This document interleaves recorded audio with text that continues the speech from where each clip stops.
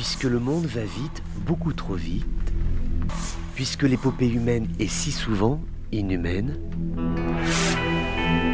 le journal des colères du monde, c'est vous qui l'entendez, mais c'est lui qui vous écoute.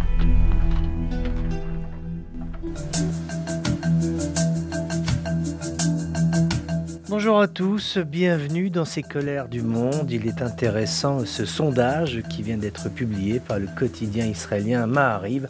Près de la moitié des Israéliens seraient opposés à l'option d'une opération militaire terrestre dans la bande de Gaza. C'est un sondage qui a été effectué entre les 25 et 26 octobre et c'est auprès d'une représentation de la population israélienne qui ont été obtenues ces réponses. Il y a aujourd'hui beaucoup de circonspection à la fois sur le devenir des otages. Alors certains nous disent, les autorités du Hamas nous disent que certains ont été tués dans des bombardements israéliens, à vérifier, et d'autres sont tout à fait inquiets en Israël, se demandant si une offensive majeure, parce qu'il y a déjà eu des incursions de l'armée israélienne à Gaza ces dernières heures, mais s'il y a une offensive majeure en tant que telle, est-ce que ce ne sont pas les otages israéliens qui vont être abattus en premier? Est-ce qu'il y a des tentatives de négociation de la part des autorités israéliennes, peut-être avec le Qatar, peut-être avec d'autres pays?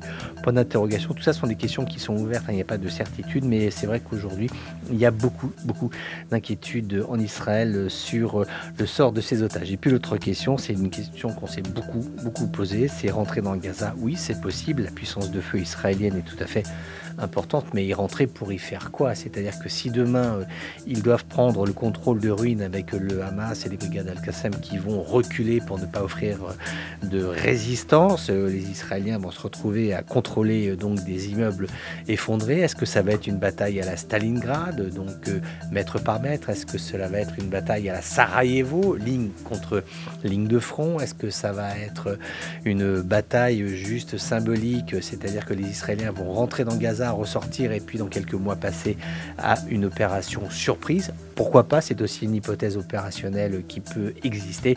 Donc voilà, beaucoup de circonspection, mais en tout cas c'est vrai que aujourd'hui on se demande vraiment si une opération se déroule, les conséquences à la fois humaines à Gaza entre les Palestiniens et les Israéliens, mais aussi les conséquences régionales, Sud-Liban, la Syrie, le Yémen qui est quand même intervenu, qui a quand même tiré des missiles à destination d'Israël. Donc voilà, tout cela fait beaucoup de questions et c'est vrai que malgré la douleur de l'attaque du 7 octobre, quand même près de la moitié des Israéliens seraient opposés à une opération militaire terrestre qui viserait Gaza. Voilà, c'était les colères du monde d'un jour comme les autres, mais qui n'étaient pas tout à fait comme les autres.